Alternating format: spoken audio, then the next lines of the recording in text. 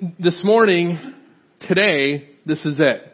This is the day that I know that I've been waiting for, and if you've seen that black curtain up at all, that hopefully you guys have been waiting for. Today is the day of the big reveal of the Home Point Center. Have you guys seen the black curtain out there? Some of you have peeked, right? Now, for you peekers, this is a great day because now you don't have to try to sneak around and peek anymore. And you won't have to do that. You can do it openly. But it's also a great day for you rule followers, because you rule followers saw the sign and you would not peek behind that curtain, right? Because the sign said so. And so for you rule followers, you can peek behind well, there won't be any curtain there. You can go in there without any guilt today. It's okay. Today's the day. And so I'm actually really excited about this. And we're continuing with this series to go along with that called Building Strong Families. And so we believe that family really is the main building block of every area of society or culture. And I think that's exactly what God communicates in His Word. Everything really is built upon the foundation of family. And family is really God's idea for caring and building His kingdom. And the church is made up of families. And, the Olive Garden saying says that if you're here, you're family. And so I think that's kind of the way it is here at Portview. If you're here, you're family. And so hopefully you guys feel that way. And our families can look very different. But no matter how our families look, God really intended them to be the main building block where His plan to reach and disciple the world and to pass on faith in Jesus Christ, where all that is carried out. And so, I don't know about you, but to me that sounds pretty important, isn't it? That's actually a very key role. And I think God intended it to be that way. He intended it to sound important because it is important. It is kind of a big deal. So, in just a few minutes, Kristen's going to join me up here, and Pastor Mitch and Amy. They're going to be all four of us up here, so it's going to be a little unique service that way. And so, it should be interesting. It should be interesting. Pastor Mark has waited for a long time for Pastor Mitch and I to be on the stage together because he thinks that we just interact goofy. And so maybe it'll be really funny. I don't know. And so, but hopefully you guys will enjoy it. But last week, Pastor Mark and Suzanne, and I really appreciated what you guys talked about last week about building a Christ-centered family. And so what we're not going to do today is we're not going to repeat the things that they said. And so what we want you to do is go and listen to the podcast, because I think what we're going to talk about today will hopefully, maybe give a much cleaner or better picture, having heard that first message by Pastor Mark and Suzanne. And so they did an excellent job talking about and sharing from Scripture and personal experience, which you guys have a little more personal experience than we do, on how to carry out these principles of building that Christ-centered family. And so you guys talked about, if you missed it, make sure you go listen to it. They talked about 5 critical principles or topics to building that Christ-centered family. So last week, you guys also introduced kind of our phrase, or what we've adopted as a slogan, as the church's role in helping people build strong families. Do any of you remember what the phrase is that we kind of took the slogan? You can do it, we can help, right? That's really the old Home Depot slogan. And so we're kind of taking that as really our approach to what we're talking about today. And as a church, and as church leadership, and as a church body, on how we're going to approach and how we're going to help equip you guys to do just that. And so, as a church, this really is our philosophy. This whole idea of you can do it, we can help, and we're going to talk about this today. And when they come up here, we're going to spend time really on answering one question. This whole idea of you can do it, we can help. The next step of the question is, well, you can do what? Right? And so you can do it. Well, do what? And so what we're going to talk about today is you can raise Christ-centered kids. That's going to be our focus for today. And so, and as a church, we want to help you do that. And that's really what Home Point and building strong families is all about. And Some of you may be saying, well, you know what, Pastor Paul, I don't have kids, or I don't have kids at home, or my kids are raised and gone, right? But research shows that a large percentage of us will get married and have kids someday. So if you don't have kids yet, someday you probably will. Okay? And the other piece is that many of us who obviously were parents will be or maybe are grandparents. And so, but all of us, no matter our situation, we really are influencing the next generation's faith. And I think we can all agree on that. So no matter where you are with kids at all, whether you're just in the middle of it, knee deep in it, or whether that's a distant memory, or you're saying, I'm never having children after watching everyone else. Wherever your philosophy is on kids, I want you guys to know that we are all part of promoting multi-generational Christianity. And as parents and grandparents, there are a few realities that seem to be true of our situation. And so as we talk today, I want to make sure that these realities are kind of set. The first one is this, is we don't get a practice round or a dress rehearsal with our kids, do we? And that might be the most frustrating part. Looking back even on the 10 years that we've been parenting, there are things that I would do different. I wish I could get that back again. But you can't, and that's okay. The second thing, the reality, is that there's no secret formula for becoming super parents. Unfortunately, we don't have all the answers. We don't have a formula to give everyone to say this is how you guarantee that your kids will grow up and serve Christ their whole life. There is no such thing. But, and this third reality I think is incredibly important. And let's face it, as parents, there are a few things that we care more about than our kids, right? And so this is incredibly important to us. Even with all these realities being true, it seems like very few of us move from accidental parenting to intentional parenting. It's a hard thing to do. Sometimes life happens to us more often than not, right? Instead of us maybe being intentional with how we live our life, and I would say how we raise our kids. We can't control every aspect of our lives, but the best way to raise Christ-centered kids is really to be an intentional parent or grandparent. That's what it is. One author, Kurt Bruner, defines parenting success this way. I thought it was a great definition. He says, those blessed with the gift of children and grandchildren are called to inspire and nurture Christian faith and godly character in the next generation. And we'd love to stop there, but it doesn't. Listen to the last phrase. So called and inspired to nurture Christ, Christian faith, and godly character in the next generation as life's highest calling. When you have kids, your number one job is to nurture that faith in them. That's it. That is your highest calling. Everything else should take a back seat to that. That's where intentionality and intentional parenting starts. This concept also comes directly out of Scripture.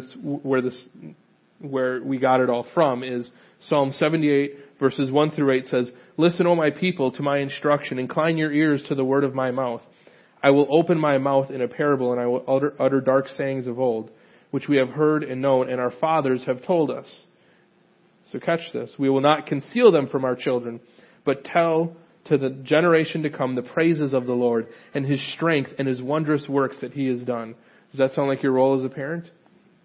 For He established a testimony in Jacob and appointed a law in Israel, which He commanded our fathers that they should teach them to their children, that the generation to come might know, even the children yet to be born, that they may arise and tell them to their children, and that they should put their confidence in God and not forget the works of God, but keep His commandments, and not be like our fathers, a stubborn and rebellious generation. Deuteronomy also refers to this whole idea of intentional parenting and passing faith on as not just a good idea, but as life's highest calling. In Deuteronomy chapter 6, verses 6 through 9, it says, these words which I am commanding you today shall be on your heart. You shall teach them diligently to your sons, and shall talk of them when you sit in your house, and when you walk by the way, and when you lie down, and when you rise up. You shall bind them as a sign on your hand, and they shall be as frontlets on your forehead. You shall write them on the doorposts of your house and on your gates. So this morning, with all this in mind, our focus today and the question that we're going to answer, try to help answer, at least in part, is how can we intentionally raise Christ-centered kids? So, Kristen, would you please come on up, and Pastor Mitch and Amy, could you guys come on up? And I think we should clap for them because they're awesome.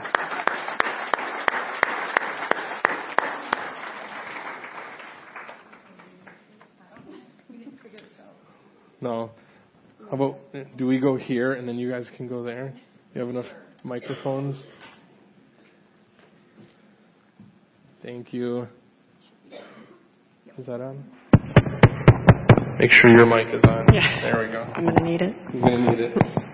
All right. So this is like a fun panel here. Look at how fun this is, Amy. We are fun. We are fun. You know, and you can't talk about finances. Okay? I know finances are fun, but this is the parenting piece. All right. Parenting. Yeah. All right, that's your whole note. That's our note. So why don't we start by you guys just giving kind of a brief description of you, your family, kids, kind of your situation a little bit. Sure. So Amy and I have been married for almost 18 years. It'll be 18 in July. Yay us. Yay God. And we have 3 wonderful children. Elise, who is 14, soon to be 15. She's really excited about that. Kaylee is 13, and then we have our son Micah, who is 10. And so we are in the thick of it. We're in the thick of it. In the thick of something. Thick of something. But we're very blessed, and so, yeah, that's us in a nutshell. Awesome. Okay, well, I get to talk about us. Paul and I will be married 14 years this year. We also have 3 children. Our oldest, Anthony, is 10, and then we have 2 girls. Elena, who I want you to know that she's 6 and a half, and Aubrey, who is, 3 and a half. So we realize that we only have a decade of actual parenting experience. That's why we deferred to our elders to come in with us. But I will say, much, no. That's how we're starting. But I will say that this is a topic that we are extremely passionate about, not only for our children, but for your children and your families, and that's the whole reason why we're here. That's what we have decided to devote ourselves to. That's why we came to Portview 7 years ago, changed a career, moved, did all of those things because we are that passionate about this topic. So we hope that you will hear our hearts today and what we have to say. That's right. So, and like we said, we don't have the answers, but you know what? We have some experience. We're just going to try to share the biblical perspective and what we've experienced. And so there's really 3 things that we want to touch on today. And the first one is this, and seems maybe very simple on the surface, but healthy relationships as far as Christ-centered families and raising Christ-centered kids, that healthy relationships really are the foundation for it all. Can I back you up a second? Yeah. Please. I just have one thing that I for sure wanted to say. I told him last night. I feel like this is something that God really dropped in my heart last night. So before we dive in, which is really awesome, I just want to say first, parenting is really hard. Like, it is hard. And we have a couple of things that we want to talk about today, and we don't ever want to send the message that we're just trying to boil it down to like, well, you do these 3 things or these steps, and you do this and you do that, and then this is the outcome, because it's not. And I was reading to the girls last night from the Jesus Storybook Bible, which is our favorite children's Bible, and as Aubrey calls it, the Jesus Book Story Bible. And we were reading the story about when the children of Israel were up against the Red Sea. They had left Egypt, and they looked and they turned around, and here was Pharaoh's army coming, and here was the Red Sea in front of them. And they didn't have a boat to go across. They couldn't swim across. They couldn't go back the way that they had come. There was nothing that they could do, and there was nowhere that they could go, but God was able to make the difference. And really, in all of this, we need God, and our kids need God, And there are situations you're going to listen to what we say, and you might say, I did that, I'm doing that, there is nothing else I can do, and you know what, God hears your heart on that, and He is able. So there isn't a parenting situation that is hopeless. As long as you have God, He is able. So I just, like I said, I felt like God just dropped that in my heart last night as I was reading to the girls, and I just thought it was really important that you hear that sometimes we can't do anything, and we can't go anywhere. That's right. But God is able. Yeah. I have to piggyback now. Yeah. Sorry. I actually wrote this down because, and it maybe not as, well, it probably puts it in much simpler terms, because that's me. My college roommate and I a few years ago were having dinner, and she's got kids a little younger, and she looked at me and we were just talking about some kid stuff, and she goes, this parenting thing is not for wimps. And I said, amen. And it's not, and it is. You could be a wimpy parent, but it's tough, and it's hard. And there's days you look and go, "This stinks." Like I don't have an answer. But we looked at each other after kind of pouring out some stuff that was going on, and we said, "But we're really glad that we love Jesus, and He's there with us, and He has, like you said, He's got the answers, even though we don't always see them." And I think that's kind of, like, I wouldn't want to parent without Jesus. Does that make sense? Like, I look at people who don't know Jesus and I go, I feel like you're missing this, you know? So, anyway. That's... Yeah, and I mean, that is kind of the whole premise of without, you know, you can't intentionally raise Christ-centered kids without having it start with you, without being a follower of Jesus. I think there really is a loss there. So we're going to jump right into healthy relationships being the foundation. And so, you know, when we were kind of emailing back and forth and talking back and forth, one of the things that really came out in our conversations were this whole idea of relationships and just how incredibly important they are. I know for us personally, it was, you know, it's a big deal for us. And I think of our kids, and you know, one of the best ways to build a relationship, I think kids spell relationship Time, where it takes time. You know, one of the main things out of a discipleship class that I was doing that was a theme throughout the entire class, which is so simple but incredibly profound, was you can't disciple without spending time. And that was it. And I was like, wow, like that really struck me. So, you know, sometimes it's as simple as, you know, Kristen has been doing the Trek class and everything. So last week I took the kids when she was gone after dinner. It was nice enough out. And so with Dad, a lot of times we'll just go throw rocks in the water. That really works for us because everyone of every age can do that. I get nervous with Aubrey and she's right at the edge and she throws everything into her rock that she's trying to make it into the water. And every time I think she's going to fall, and so I'm like holding the back of her shirt.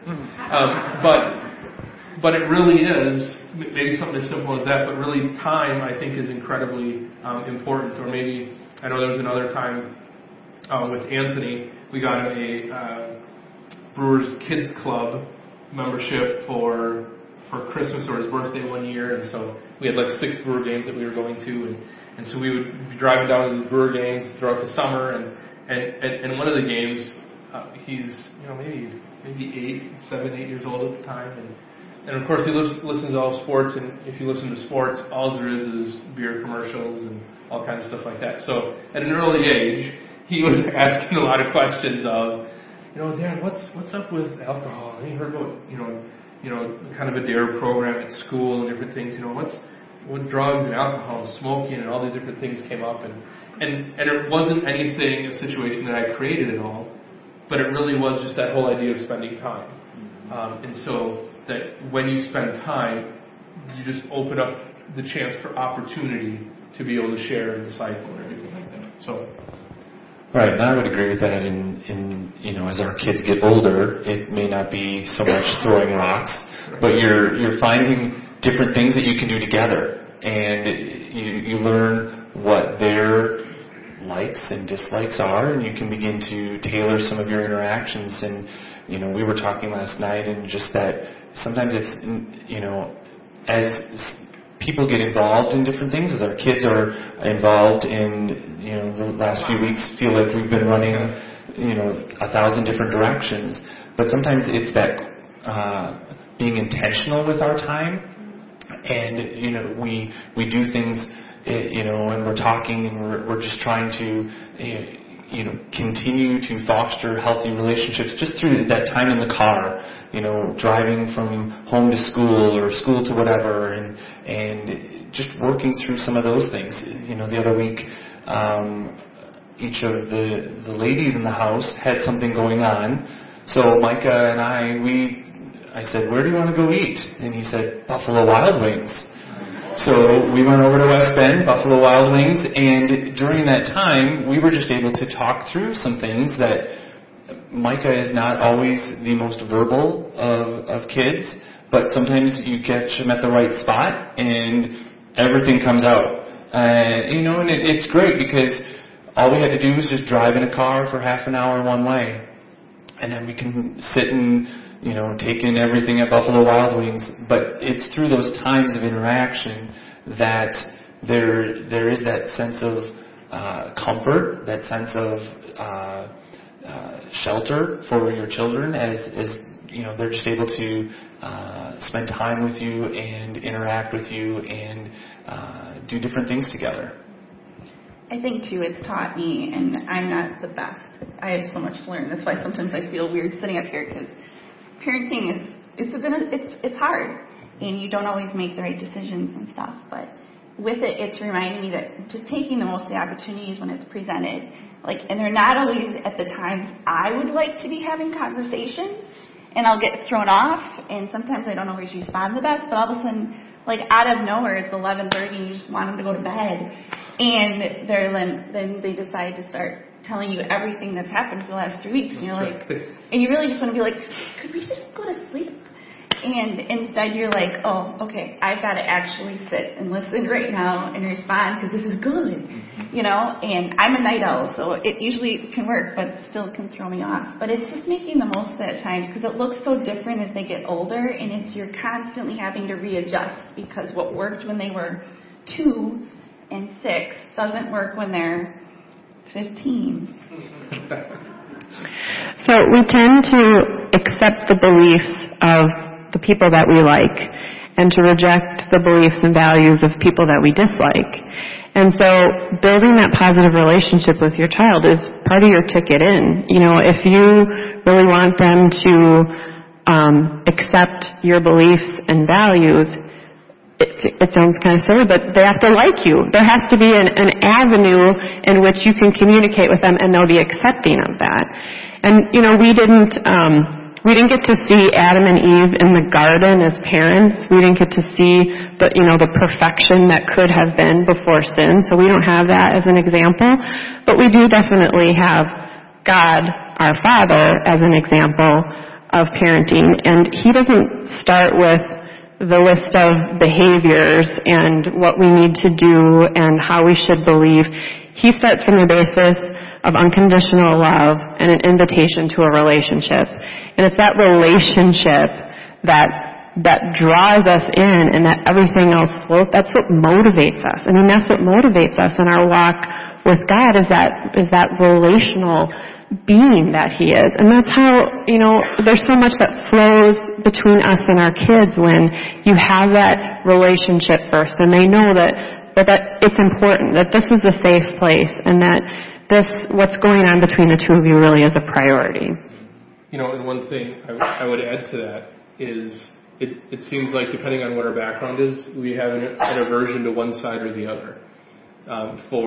Depending on how you were raised. If you were raised, with maybe not very much relationship, you may then compensate by trying to become extremely relational, and there's a line crossed there as far as being friends with your kids and being a parent.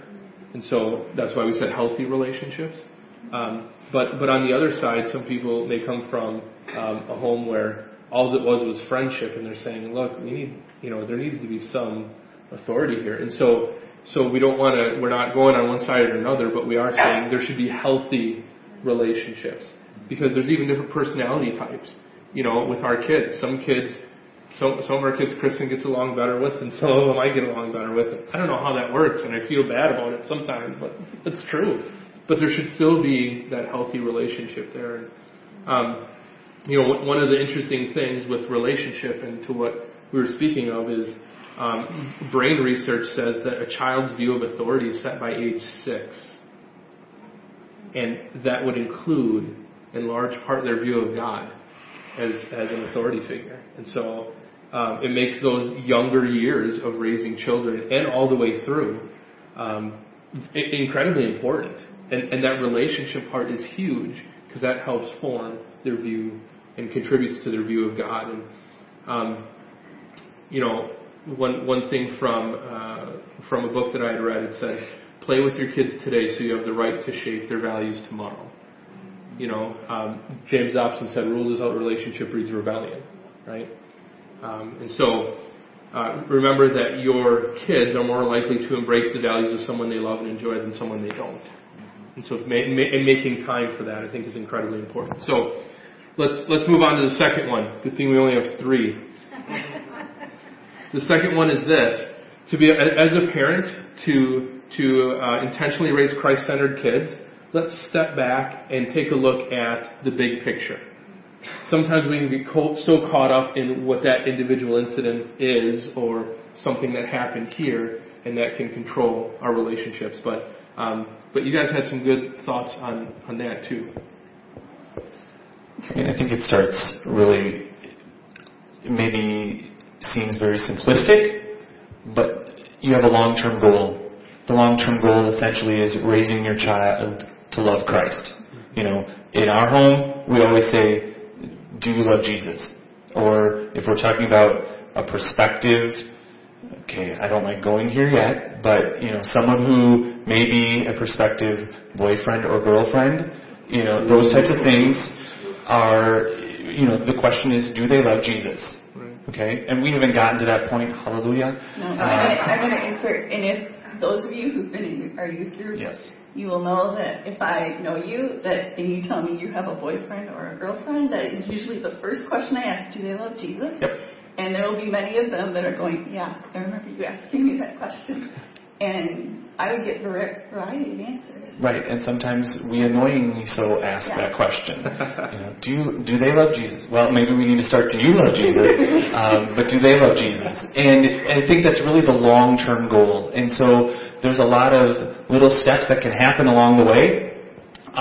One of the things that we, I think all of us feel very strongly about is just the priority of church and just having your child in church.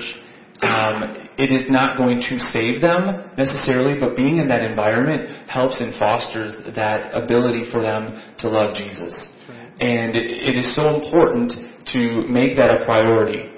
And I know we are faced with so many different things these days that can take our children out of church. And it is, sometimes it can be for a season, but our thing is, we want it to be something that church is where they want to be, that they are getting good relationships with their peers, that they're seeing that they're not alone, that there are young men and young women who are loving Jesus as well, and that they can be friends with. Growing up for us, that was our main basis of friendships, was through the youth group. We had, that was our friend group. Yeah, we had friends at school, but it was great when we could come middle of the week, youth group, Wednesday nights, and we could be with a whole host of young people. And so that was the priority. Now for us, it was there was no option. It was church whenever the doors were open. Unless you were dying. Yes. Right. And, with few exceptions, that was the case. And we've tried to, we're facing those types of things too. Elise has been in a musical production at the high school over the last couple of months. And what they did is they were all signing up for different skits, or they tried out, and then they could find out when those things were. They would sign up for specific ones. What we didn't know going into it was that all of the scenes that she was in, they had practices on Wednesday nights. So how is it that the youth pastor lets their daughter go to Wednesday night practices? I think we learned that, okay, this is something that we weren't expecting, but we kind of adapted in, all right, this is how we're going to roll with this. We know, number one, it's for a season. And number two, she's in church on Sundays, and we're continuing to reinforce it at home. But we also thought, okay, long term, moving into next year, we're going to really work with the directors to say, have her in things that are not scheduled for Wednesday nights, because we have such a priority on Wednesday nights. We want her to be a part of that. And I think going along with that is, like, it's fun to see your kids shine and be able to do something they really like. And we get it, because there's been Wednesdays she's had to miss because of plays and musicals, and Kaylee's had to miss because of musicals. You know, it's a trend in our family. And we understand, because sometimes it just has to be. But we're like, okay, maybe there's a way we can make it work. And, you know, I have to say, I appreciate the fact that I have seen, and, you know, one thing as parents, we are watching and learning from so many parents who've gone ahead of us. And I love taking other people's wisdom, because I always want to be teachable. And I tell my kids, I'm like, my prayer is that you will always be teachable. Well, that's my prayer for me, because sometimes I can get stubborn and like the way I do things, but I also know, like, I have to be teachable. Like, I have to be willing to adjust it. And I so appreciate watching so many parents go, okay, this is a season that my kid's in this sport, but as soon as that sport's done, that kid's back in youth group. And yeah, we're a little biased. We think youth group's important. But they are back. Do you know what I mean? And I've seen other parents be like, you know what, they have a Sunday match. I hate that they're missing church. And they've made it work where they go, I'm taking my kid to church on a Saturday night to a different church because I want them to see that it's not replacing church this week. Do you know what I mean? And, you know, there's ways to make it work, you know? Or like when we've done a small group, they'll be like, okay, they're not going to be there Wednesday, but they're going to be there at small group because it's important, and we're going to make them go. And it's hard, and sometimes not all teenagers like coming to church. They don't like coming. They just don't. Or they don't like coming to youth group. And sometimes, as a parent, you have to just go, you need to come. And I hesitate saying it because I don't want to step on people's toes. And but sometimes you just have to make them come because you know it's a good thing for them. And, you know, it's funny because I look back at the kids in our youth group growing up, and so many of them, if we went to school together, we probably would not have hung out in the same groups. We wouldn't. We were so different. But because we all were in youth group and we all loved Jesus, that's what bonded us together. And that's what made a difference and gave us lifelong friendships. And we haven't seen many of them in years, but I bet you we could pick up and have no problem at all. But it's been an adjustment because they're in track. Like Elise has a track meet in 2 weeks, so we're using you as an example a lot tonight. We did ask her if we could share that too, just so everybody knows. But she's got a track meet on Wednesday night, and you know what? She's part of the team, so she's going to be there. But I think she would even say that she missed it. So. You know, and along with what you're saying as far as church being a priority, I know that we've mentioned this in the past, the study done by Notre Dame University that looked at the teens and the young adults who stayed with their faith after high school, and their number was about 25%, and there were 4 commonalities between those teenagers who continued to follow Christ after high school, and one of them was consistent church attendance, which is exactly what you guys are speaking to. And so I think that's incredibly important. Another one was God Talks, conversations, which is that relational piece. You have to kind of earn that right to be able to speak in. The other thing was serving before age 12. You know, that you know what, when you do a community cleanup as a family, when you do those kinds of things together, that actually helps build the faith, and they see church as a place where they're part of a body as opposed to a place where they just attend or go to. And so, you know, those are things that can help us step back and look at the big picture. There's a lot I want to say here, but I don't think I have much time. But one of the things I think is important about the big picture is communicating the why to your kids. Because I said so, or because it's the right thing to do, I guess is okay when they're 2. Sometimes it's just because I had said so. But when you look at that big picture and you pull back and you say, if you don't give them the why, if you don't tell them the reason why we do what we do, if you don't speak to the character of God and how He has designed things a certain way with our best in mind, and here's the reason why, then somewhere down the road at some impressionable age, someone is going to give them some kind of why, and they're likely to listen to it if you've not given it to them first. And there are a lot of lies out there that are so cleverly disguised that they sound an awful lot like the truth. And even if they grow up around the truth, if you have not given them the truth and communicated the why, they'll take another one. So look at that. It's harder. It takes more time. It takes sometimes a commitment to digging because we don't always know all the answers off the top of our heads. We might have to be teachable and educate ourselves, and it takes more work.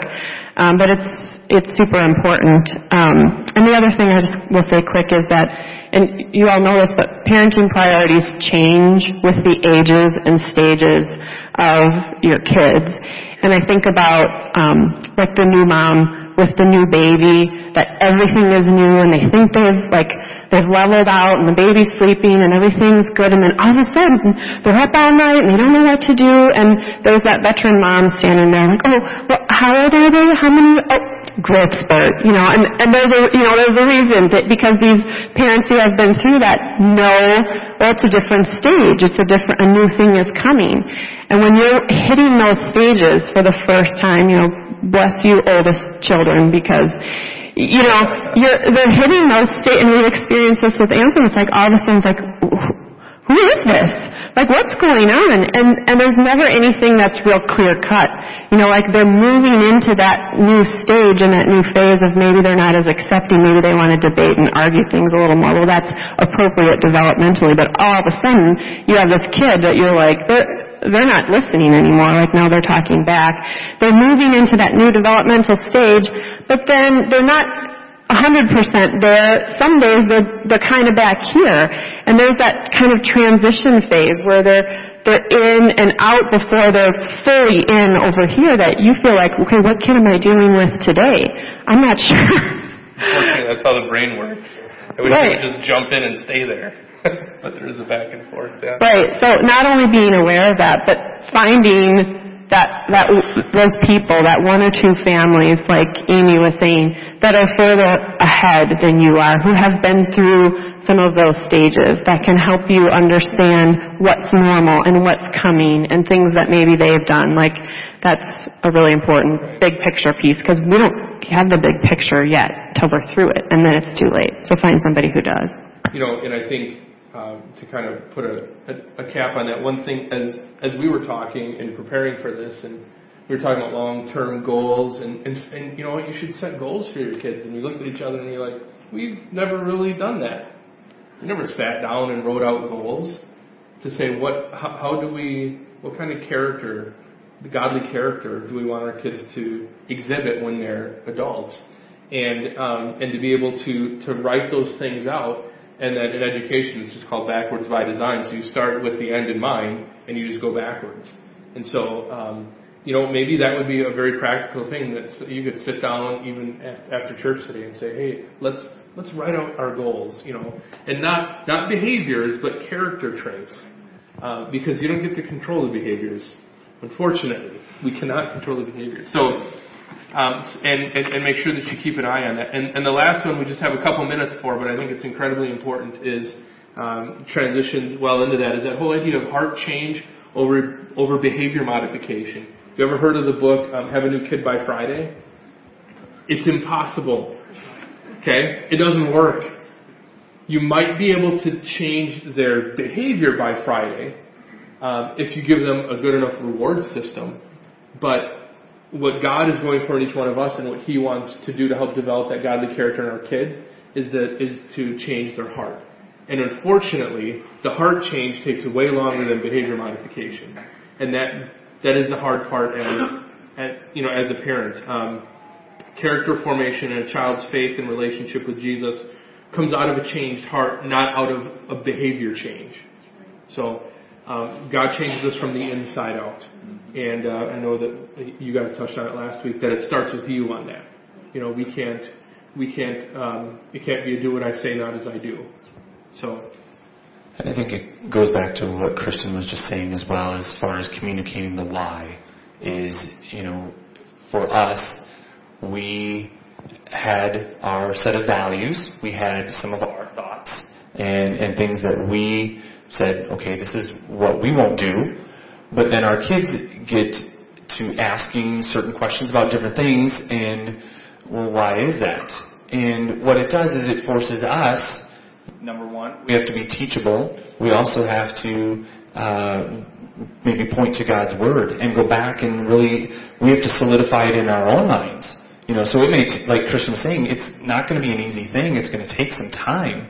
But it's something that we go back and we then start to say, here's the reason why. And it goes back to not only God's intentions, but it then boils down to the intents of our own heart as far as some of those actions and activities take place. And so it's caused us, who, I'm going in and out, so I'll just project. So it's something that we have to keep working on and keep learning and keep trying to understand, but point our kids to, it's not just the behavior, but sometimes what is your heart really like? Where is your heart? And what are the things that feeling inside, and how do we direct that in the right way? God gave us emotions, and we've tried as much as is possible to say it's okay to have emotions and display emotions, but ultimately, what are you going to do with those emotions? For example, are you going to take that and say, well, that's why I'm just going to be bitter and angry, and I'm just going to wreak havoc across the house for the next week?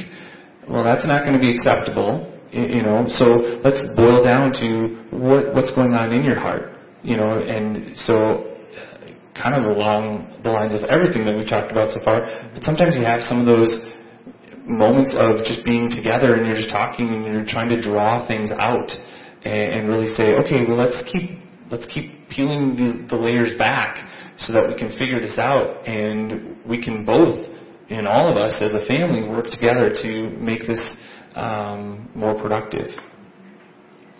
I think we've had a lot of conversations, and I'm sure many of you do as your kids get older, is about movies and books and TV and music, and we get lists from our kids about songs they want us to check out, and we've learned quickly we can't just be like, no, we're not doing that song, or no, you're not going to that movie, or no, we're not watching that show.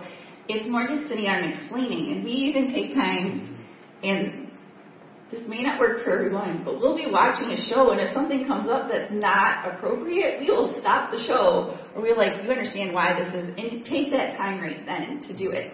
Because in 10 years, probably none of them are going to be living in our house, which is weird to think about. But anyway, 10 years, and I really want them not to just go, well, Mom and Dad says we can't do this, and just not ever really understand why. We're not always going to be there for them to say, should I watch this? Should I read this? What do you think about this? And they don't always like the decisions we make. We'll just make that clear right now. We really don't always like them. We're not always very popular.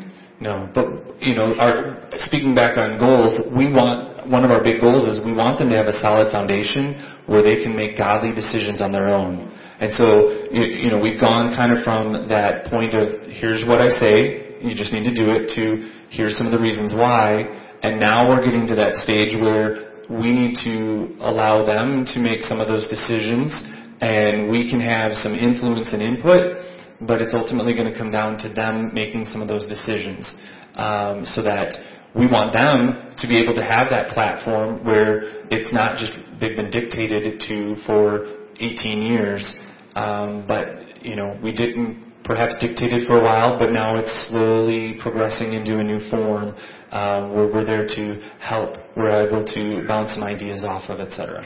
And I think we've learned, too, that we have to adjust. Like, we've made, like, sometimes we've said blanket no's, and then we're like, oh, okay, well, now let's go back and look at it again. You know, and, you know, sometimes you're like, well, is that wishy-washy? Yeah, maybe it is, but sometimes it shows that we're trying to look and really understand why we said no to this, or really where do we go, and maybe we change it because we realize, okay, this is really where you're at, we're having this conversation, whatever it is. And I also have to remember that they're growing up, they're not 8 anymore. You know what I mean? Where you're like, you can't handle bigger topics. You know what I mean? Like, they are growing up, and soon they aren't going to be here, you know, and I want them to be able to go through this stuff while they're still in our house and be able to ask those questions. And because, like, and I said this in Bible studies, we say it in youth group, we say it at home, like, God's big enough for our questions. Like, even when we're upset, and we can look and go, like, okay, God, I don't understand this. This is not fair. This stinks. Why can't we do this? Like, He's totally big enough for that.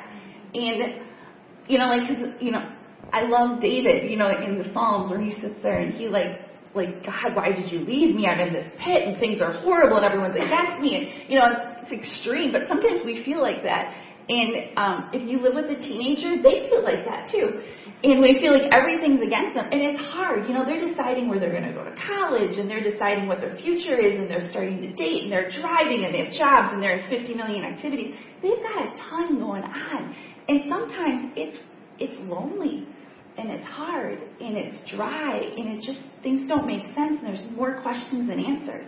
But I want them always to come back, like David, and say, but God is God.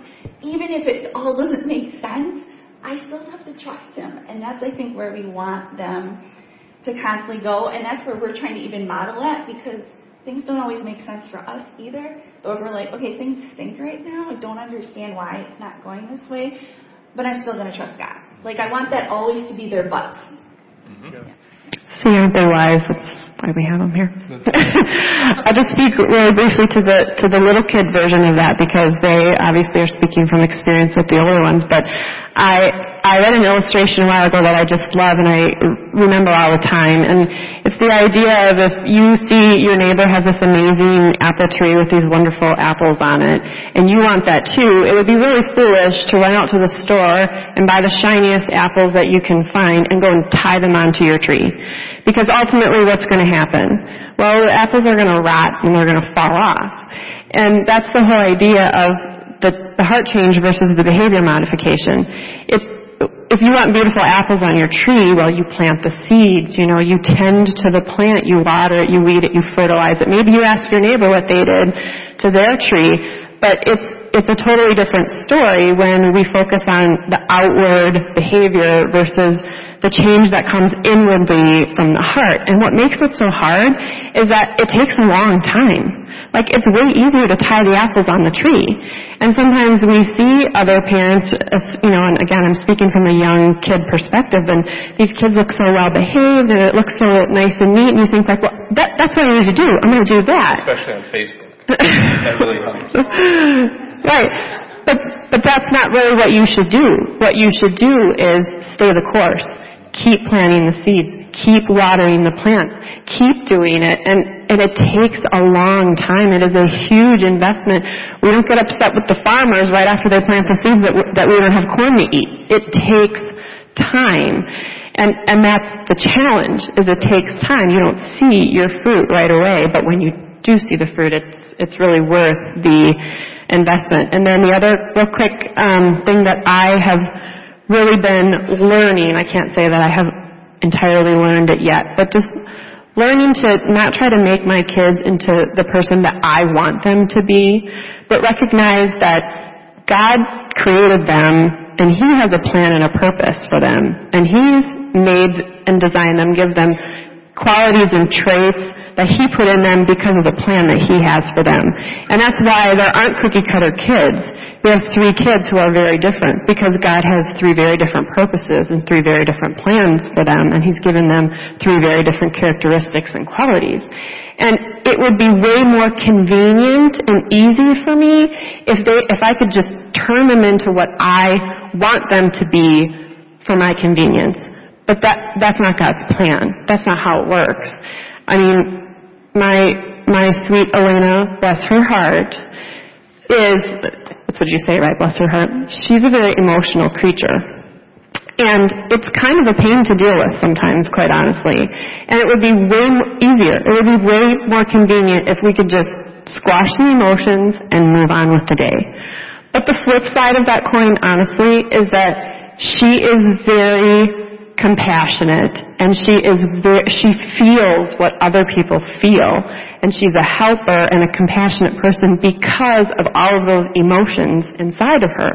And it's the whole idea of channeling that in the proper direction. And if we can get her to understand the rejoice with those who rejoice and weep with those who weep, she's going to be the world's greatest living illustration of that verse because she has that in her.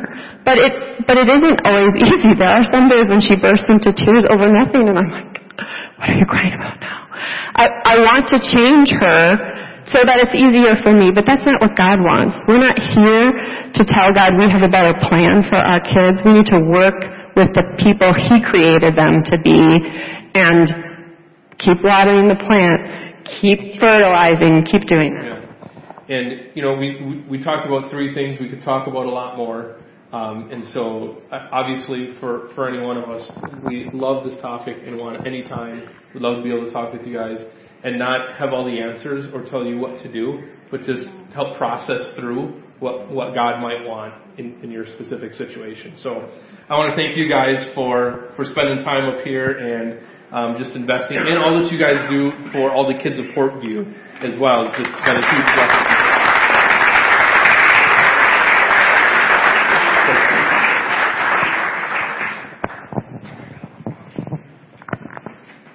All right. And so we're gonna continue here because I want to talk to you just for a couple minutes about the Home Point Center out there. Because when you walk out of these doors, I want you to be able to go and stop by and see what that's all about. This whole idea of Home Point has been something in the works for years.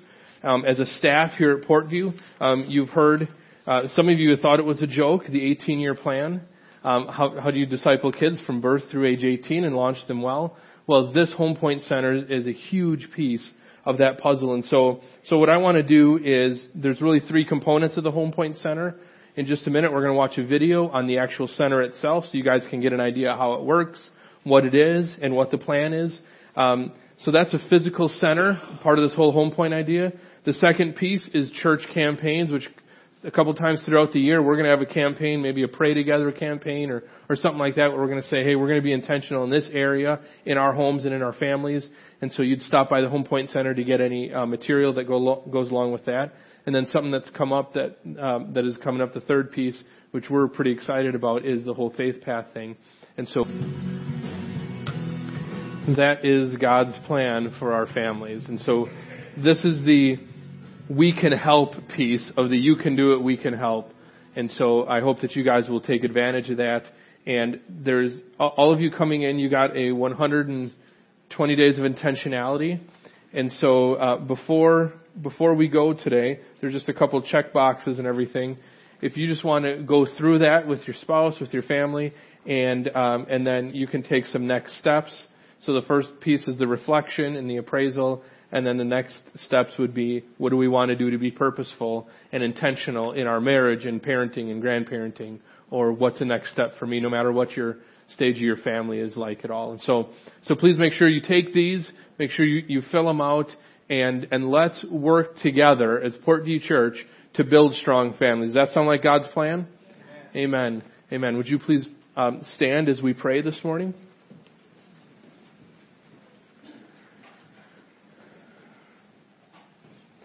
God, I just want to thank you, Lord, for your plan that you put in place. Lord, to pass faith on to the next generation is something that you came up with and we make very clear throughout Scripture. And Lord, these aren't ideas that come from us. There's no one here that has all the answers. But Lord, we just turn to you with our families. And we say, God, thank you for putting this in place. Lord, thank you for using us to be able to be a part of passing on something so significant. The faith in Jesus Christ. And Lord, you put us each in strategic family situations to establish your kingdom in that family, to promote your kingdom in your way, God, with the people around us. And so, Lord, I pray that we'd be intentional with that. Lord, help us when times and situations come up that may be difficult. Lord, for the incredibly difficult situations, Lord, there's not enough pamphlets to address all of life's situations. So, God, we need your wisdom. And so, Lord, we just turn to you. And, Lord, all of these things, all of these resources, everything that we talked about today, Lord, all they are is pointing people to you in every one of these situations. And that is our desire. So, God, help us to be intentional in everything that we do. Lord, help us understand that it is our job, that we can do it. And, Lord, through the local church, and most importantly, through the power of your Holy Spirit, you will help us do that. And so, God, thank you for putting this plan in place. Lord, thank you for a church and a church body that already believes in what we've been talking about. That in many ways have been living out what we've already been talking about. We think this is just a reflection of a work you're already doing in this body. And so, God, we thank you for that. So, Lord, go with us today. Help us to take advantage of the time that we have together. Lord, help us to be intentional with our families and be led by your Spirit. In Jesus' name, amen.